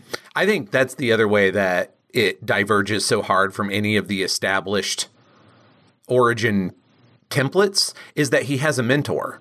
The rest of our big origin stories, certainly from the last 10 years, they're largely forging their own way. They're not legacy heroes, right? They have to figure out who they are. But here we not only have somebody that Miles has to live up to in the fully spoiled, right? The Peter that dies at the beginning of the film, but he actually gets mentored. I mean, he has somebody show up and say, no, man, it's got to be like this. It's, I mean, not in an overbearing, I'm the boss of you way, but just in a, listen, we've all been there, man. And if you're not ready, it's fine. You'll get there. But this is happening now, you know? Yes, he's shepherded into the role. So this is a role that someone else has carved out and kind of paved the way for. And let's talk about some of those things. Like for Spider-Man, what makes Spider-Man? Well, of course, great power comes great responsibility. I love the fact that this movie has a few running jokes with that. But the idea of, oh my God, Aunt May needs her medication, but also this bank across the street's getting robbed, and I only have time to do one of these things. How do I pull it off? How do I pull it off and also still try to live a normal life, right? Like it's that constant tension between looking out for his family, himself, but also fighting crime and protecting New York City. And I think that movie does a really good job at honing in on that particular responsibility. Well, and I think that tension that you mentioned is perhaps even sharper for Miles than it ever was for Peter, because you have his dad, the police officer who doesn't like the vigilante on one side, and his uncle who is a criminal, a thief, a by all accounts, a very bad man to everyone who doesn't know him as Aaron, right? Like to his nephew, he's, something of a hero, but when he's the Prowler, he is a villain, and Miles is pulled in those two directions constantly. Like right. It's if anything, that tension between managing your home life and your superhero life is sharper for Miles than it's ever been for Peter, with the possible exception of that time that Dr. Octopus almost married Aunt May in the comics, which I think they make allusion to in this movie. Well, talking about illusions, there is a reading of this where I think it's a pretty straightforward reading if you really want it to be, that this is actually the Spider-Man at the beginning of this movie is actually Sam Raimi's Spider-Man, just animated. And the reason I say that is because most of those scenes they recreate at the beginning when they're being narrated by Peter Parker, like the Peter Parker we know, right? It's all scenes recreated from Raimi films. I think the only pushback against that, and I think it's pretty strong pushback, honestly. I mean, I need to see it more before I really like solidify this thesis, but I kind of get the feeling that Peter B. Parker is more the Raimi Spider-Man. But that there's some overlap in their histories, right? And the reason I say that is this Aunt May, Lily Tomlin, ladies and gentlemen, is very different than Raimi's Aunt May in good ways. And this Dr. Octopus is a wholly other person, which they don't say she's the one and only. So, you know, there's space for Alfred Molina's Doc Ock to fit. Sure. And that's just, and that honestly, that's just fun speculation. I think that was a nice nod because at one point they actually did consider, and this got scrapped along with a bunch of other ideas they had for the movie. But at one point, I think Tobey Maguire was supposed to be the voice of the you know, Universe A Spider-Man, the Miles Morales, but it got scrapped in favor of Chris Pine. They originally were going to work in like, you know, Tom Holland and Andrew Garfield as well, and both of those got scrapped. That whole idea got scrapped, which I'm kind of bummed about. This is no shade on the movie at all, but it just seemed like a fun idea. But no, I don't think it's necessarily like actually the same universe. That's kind of some fun headcanon. I think they leave open for interpretation, though. Well, the other reason I say that is that I love Raimi's movies. Okay, so this is not actual shade on them, but that Peter Parker doesn't really get his shit together. You know? That's true. He is an effective Spider-Man, but he never finds that balance, right? And we're left in a very, are they together or not with him and MJ that I think plays out strongly into Peter B. Parker, right? The one, our main Peter, the one that dies, just seems to have it together too much to be Raimi's Spider-Man. But that's me. But that's my viewing. And that is loving Raimi's Peter Parker. Okay, so I mean, he's on top of the world. He's even got a Christmas album that he sings on. So, which I thought, I thought the humor in this movie was spot on, hilarious. Still feels like Spider-Man, but also really silly. Yeah, and meta silly, like winking at the audience with "This is stuff you recognize, we promise." You know? Right.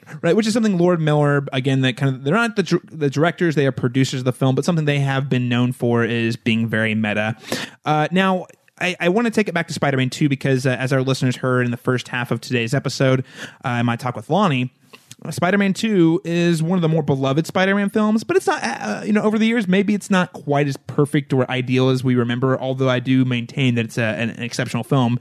What do you think that Into the Spider-Verse gets right that maybe Spider-Man 2 may have missed or not elaborated on?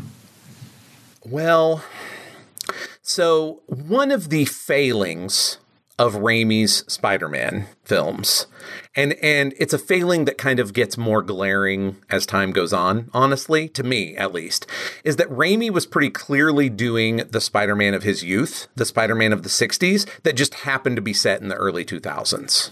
Right. And that doesn't not work. Like, I think it works very well, but here we are shown a mixed race, Black and Latinx Spider-Man in a Brooklyn that is just a character in a way that Queens never was, or really New York was, only in the people, right? In the people's reaction to Spider-Man, not the actual sort of, living, breathing city, which I do think you get here.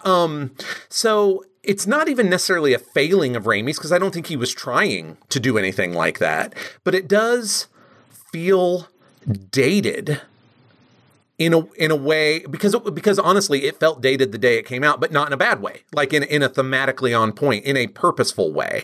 But, you throw 25 years on top of that, and it's like, well, it's not that long. You throw, 17, 18 years on top of that. And it's aged not great, not great. Yeah. Well, like you said, it was dated the day it came out. I mean, obviously, but on purpose. I don't want to make it sound like Spider-Man 2 is the gold standard until Into the Spider-Verse came out. Honestly, right? Yeah, it is. So it was just Raimi was doing that on purpose. This is the Spider-Man of the 60s. It just happens to be 2002. And so that's not bad. It's not a poor choice. It's just we get a little further on. We get 10 years of MCU movies, and we're just now about to get a woman added as a headliner, we've got 10 years of Marvel movies, and we have yet to have a person of color headlining one of them, so I guess that's the thing that it gets wrong. Honestly, it was wrong in a way the day it came out, but it's a thing that gets wronger for me the longer we go. Does that make sense? Yeah, no, that makes complete sense. And I will preface this, and it goes back to the idea that yes, it was always wrong, but also in 2004 when Spider-Man 2 came out, it was only our second Peter Parker movie. We had not received an onslaught of superhero movies, so it was more or less a little more okay for them to have. No, absolutely. There was not a decision there. Yes, there was not a decision there to keep Peter white. Okay, but here we are all these years later, and it is a choice. It was a choice when they went with Tom Holland to keep Peter white and Peter, frankly. And it was not a choice that was guaranteed. It was not one that they had to do. And I mean, and again, not because I'm the smartest guy in the world all the time, but I mean, I knew that when they decided to do it. And like I say, Into the Spider-Verse proves that. So that's one of the places where I think Into the Spider-Verse just blows Spider-Man 2 away. Yeah, no, I completely agree. This feels more of our time. Almost exactly of our time, really, versus even when Spider-Man 2 came out, it felt like almost like a tribute or an homage to the 1960s and 70s Spider-Man comics. Another thing for me that really does it is how much thought went into the visuals. Not just the look of the fact that you've never seen an animated movie that looks like this, but just visual choices, that the colors that things change to when their spider sense goes off are different for each spider person, and it matters. Right? And that they mix when they're near one another, when they sense each other, it's the colors mixing, that kind of stuff. When you have Miles falling the first time he tries to be spider powered, and then you have him rising the next time that right? Like all these things are mirrored. And when they decide to animate sound effects sometimes, but not all the time. This is just now. I also like Raimi's visual style a lot, and I like it a lot in Spider-Man 2. But Into the Spider-Verse is doing visual leitmotifs and choices and color and all kinds of things that, frankly, never occurred to anybody on a Spider-Man movie before.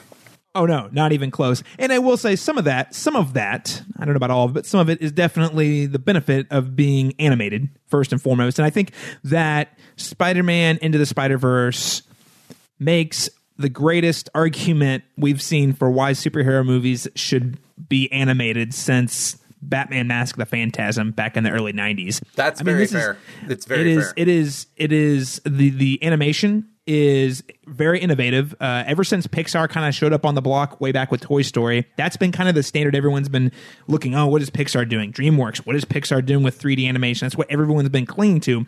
Spider-Man Into the Spider-Verse, huge innovation in animation.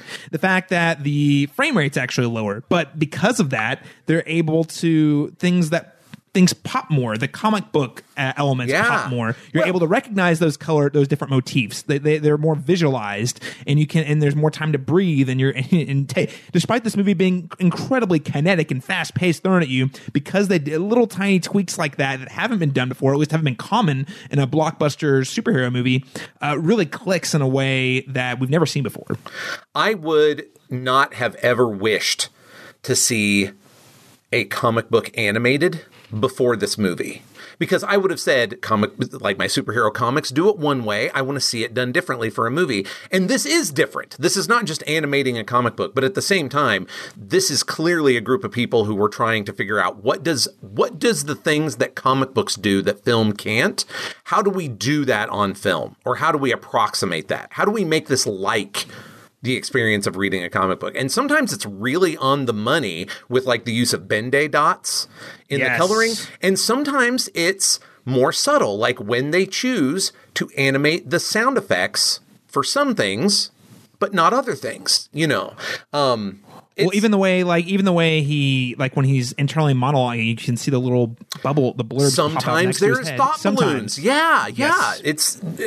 These are, Yeah, we haven't ever seen anything like that before. And I wouldn't, and I'm just being fair, I wouldn't have wanted to if you had just said the words to me, we're going to make an animated comic book. Please don't.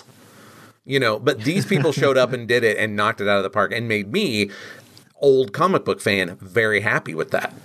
I think that's really, really great. And the only movie I have had coming off of this film, the only film that I could think of that I saw anything remotely like this was another comic book adaptation, though not an adaptation of a superhero comic movie, and that was Scott Pilgrim versus the World. Yeah. And that's the closest, and that was 2010, so 9 years ago. And I just, and even then, that was a movie that had a lot of visual effects in it, but it was still live action. That is as close. Yes, I love this example. This is the dichotomy, or this is the continuum. That's the word I'm looking for. This is the continuum you're looking at. Like Scott Pilgrim is still live action, but it's also an animated comic book in the best ways. It does a great job of that. But when you are freed from any of those constraints, here's animation showing you how to, like, oh yeah, you did it. Let us show you how to really do it.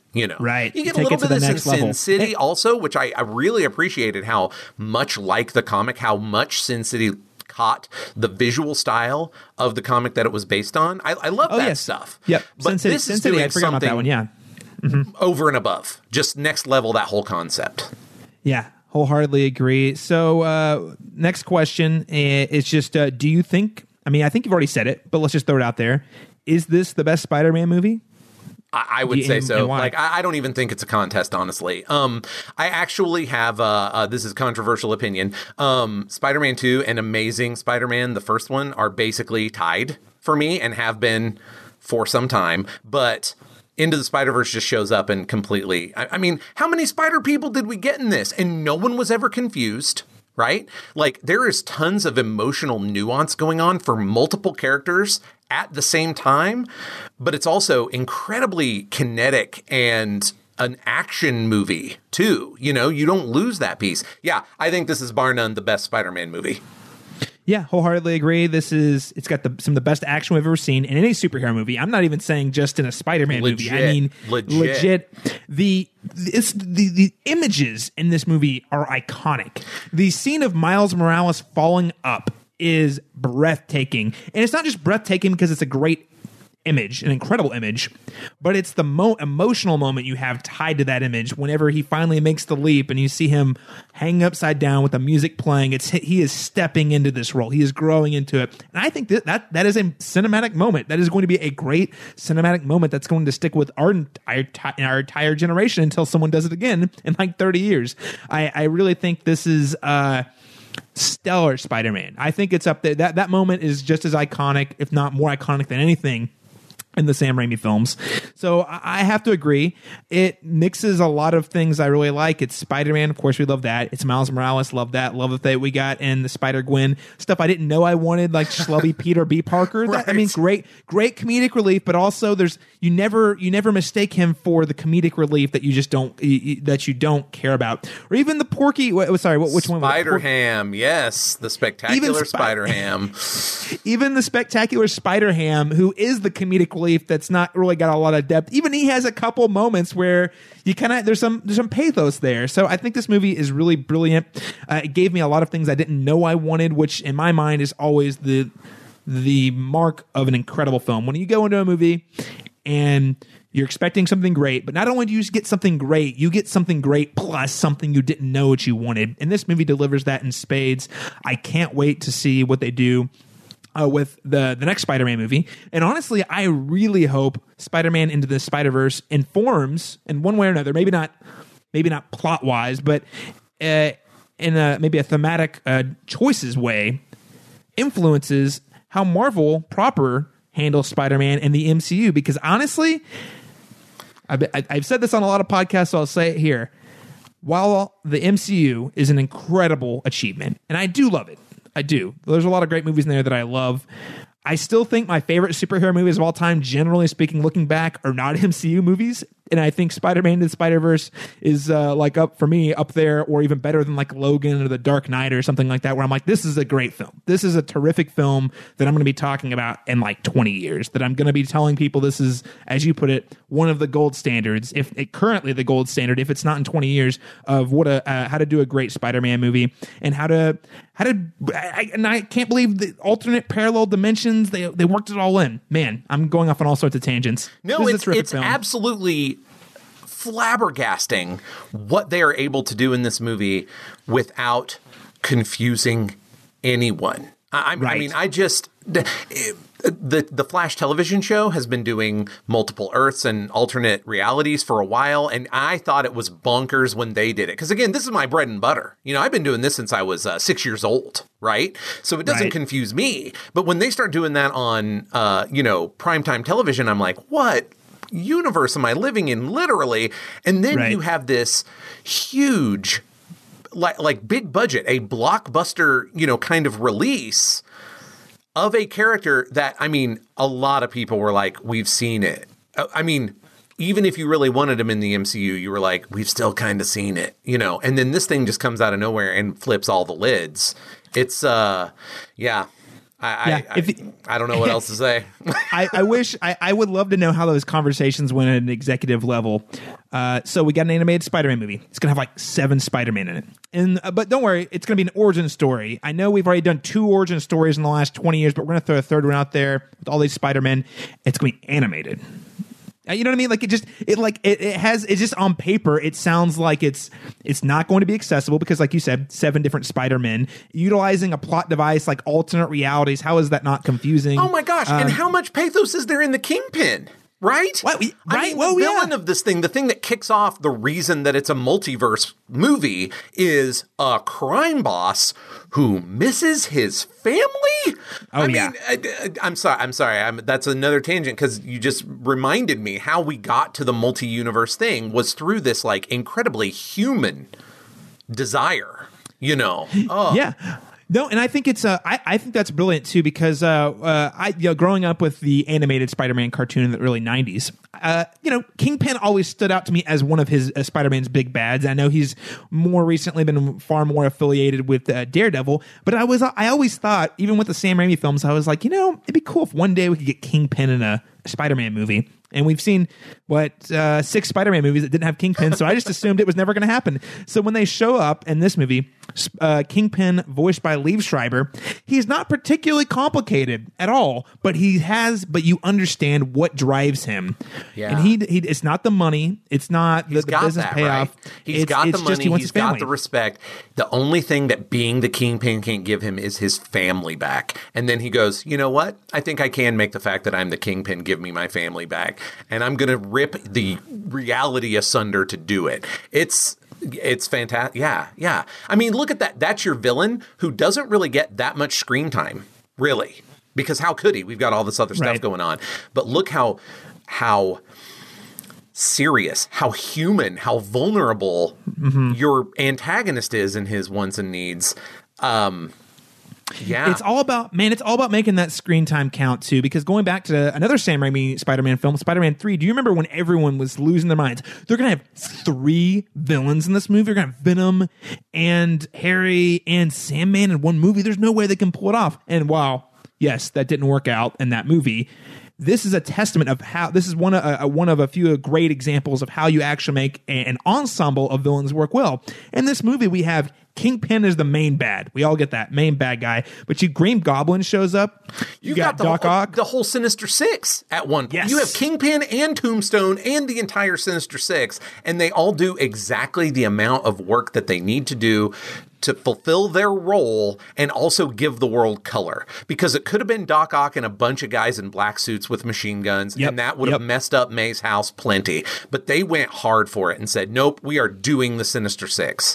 It's a not just a bold choice, but a choice that literally should not work. Like very few, if anyone else, very few creators, if any, could have pulled that off. Yep, and they went the mile. So yeah, I mean, that's it. That's why it's the best one. That's why it's going to be the standard for a long time. Well, Joshua, we're about out of time here today, but the last question I have to ask, and we'll try to keep it short, is just where would you like to see Spider-Man movies go from here? Caleb, I don't know. I really don't know. Like, I think that the MCU Spider-Man is fine, you know? But I don't expect them to do anything remotely as interesting or as powerful, frankly, as what we got with Into the Spider-Verse in the MCU. I just don't. I mean, there's too much Spider-Man baggage there. You know, there's too much other stuff going on. We're just not going to get that. I mean, I hope I'm wrong. I hope when I go to Far From Home, my lid is flipped, but I'm just honestly not expecting it. I think where we go from here is Spider-Women. Honestly, that's really the only way that I think that this can be topped. And maybe Miles on his own. You know, that's it. I just want more of this team and these characters. That's where it has to go from here. Yep. And again, another sign of a great film and a great story is I would love a spinoff with any of these Spider-Man. Well, other than maybe Spider-Ham. But, you know, like that could be like a YouTube miniseries or something like that. I don't need a feature film of Spider-Ham. In fact, I was terrified he was going to be the weak link of this. Yep, me too. They used him exactly the right amount. And I would watch, 3-minute web series, 3-minute episode web series of him all day. Yeah. I'd be down for it. Yeah. So, but I would love to see a Penny Parker short film. I would love to see a Spider-Man noir short film, maybe a feature if you could pull it off. I would love to see Spider-Woman, Spider-Gwen. Bring me that story. I would still, and the nice thing about the Peter B. Parker thing is, it shows us a Peter Parker that we haven't seen before quite. We haven't seen him in his 40s after his life has kind of fallen apart. Like, even that's a story that I could be like, yeah, sure, I'll take it. That's the type of Peter Parker story I'd actually want to see. Because we haven't seen it before. Exactly. So, you know what? That's where you have to go. That's where Spider-Man movies have to go from here. They have to go into a place that we haven't seen Spider-Man go before. They cannot change the fundamental stuff of what makes Spider-Man Spider-Man, but they have to take that foundation into places we haven't seen. Wholeheartedly agree. One last note I'm going to make before we close is I find this is another podcast. Maybe you and I can have it at some point. The trend in movies right now is really interesting about giving the power back to the people. We saw it with The Last Jedi, where the Force is not just for the elite bloodline, but kind of for everybody. And I actually saw The Kid That Would Be King. It's a Joe Cornish film about King Arthur, and same thing. It's like, oh, the bloodline didn't actually mean anything. And here we have it again in Spider-Man. It's not about it's not about being this divine, destined, special person, but it's more about being the person who can step into the role when they're needed to. And I just find that really compelling. The idea that anybody can be a superhero. It's not just we're not just waiting around for one person, that special person, to be a superhero. No, we can all do it. We can all be Spider-Man. I think that's just a great message, and I find I think it's a really fascinating part of a trend we're seeing in a lot of blockbuster films right now about kind of deconstructing the myth of the destined ones, so to speak. No, I agree completely. Without running too far down that rabbit trail, I agree with you so hard that, as you know, I am a big Batman fan. You and I have a podcast about Batman the animated series. Yes. And I don't want to see any more Batman movies. We've seen them, ... unless they're about the Bat family. Because for years I've been saying the most interesting thing about Bruce Wayne is not that he's unique, it's that he makes other Batmen, right? Right. We have never been allowed to see this except in Schumacher things, which were doing a thing, but they're not the thing that I want done now. I mean, hey, what are you talking about? We had Batgirl and Robin and Batman and Robin. I mean, come on. It's been a minute. Let's do it again. And let's do it like this, right? Let's do it about the legacy, So yeah, without sort of moving the spotlight too much, it's like, that's how much I agree with you, is that people have been saying to me, so who do you want to see as Batman? And I was like, nobody until I see a script. And the script needs to be about the family, right? Because that's another thing. This movie is about more than one family. Yes. We will do another half hour on the show. That's all I'm going to say about that.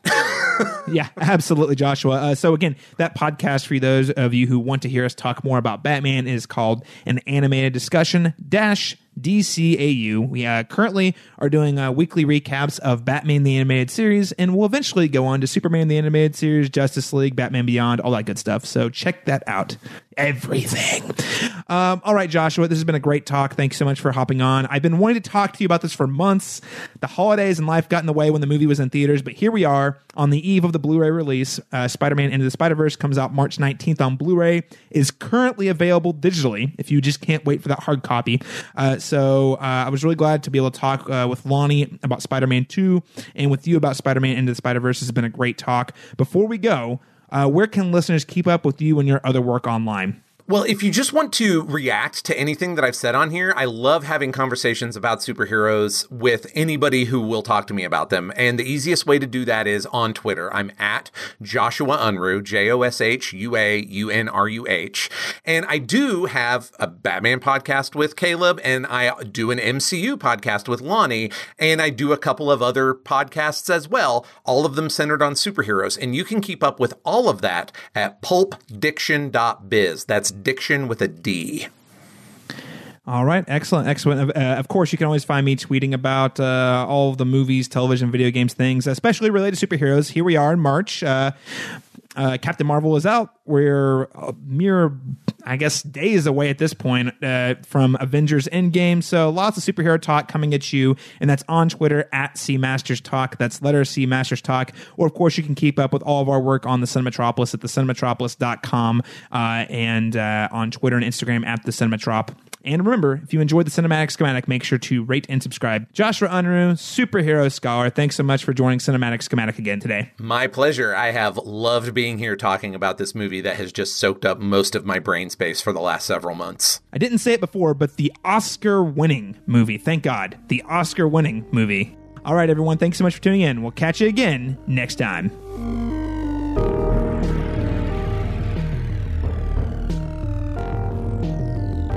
Thank you for listening to this special episode of the Cinematic Schematic discussing the Spider-Man films with the hosts of the Listen Up A-Holes podcast, Lonnie Diane Rich and Joshua Unruh. If you enjoyed the show, head on over to Apple Podcasts or your favorite podcast app and leave us a review to help us get discovered by more listeners like you. And if you really enjoyed it, please make sure to go ahead and share this episode with your friends. This has been a Planet Thunder Productions co-production. The Cinematic Schematic score was composed by Vinnie Hogan, and the podcast was hosted and produced by Caleb Masters. Musical selections include songs from Danny Elfman's Spider-Man 2 score and Daniel Pemberton's Spider-Man Into the Spider-Verse score. Thanks so much for tuning in. We'll catch you again next time.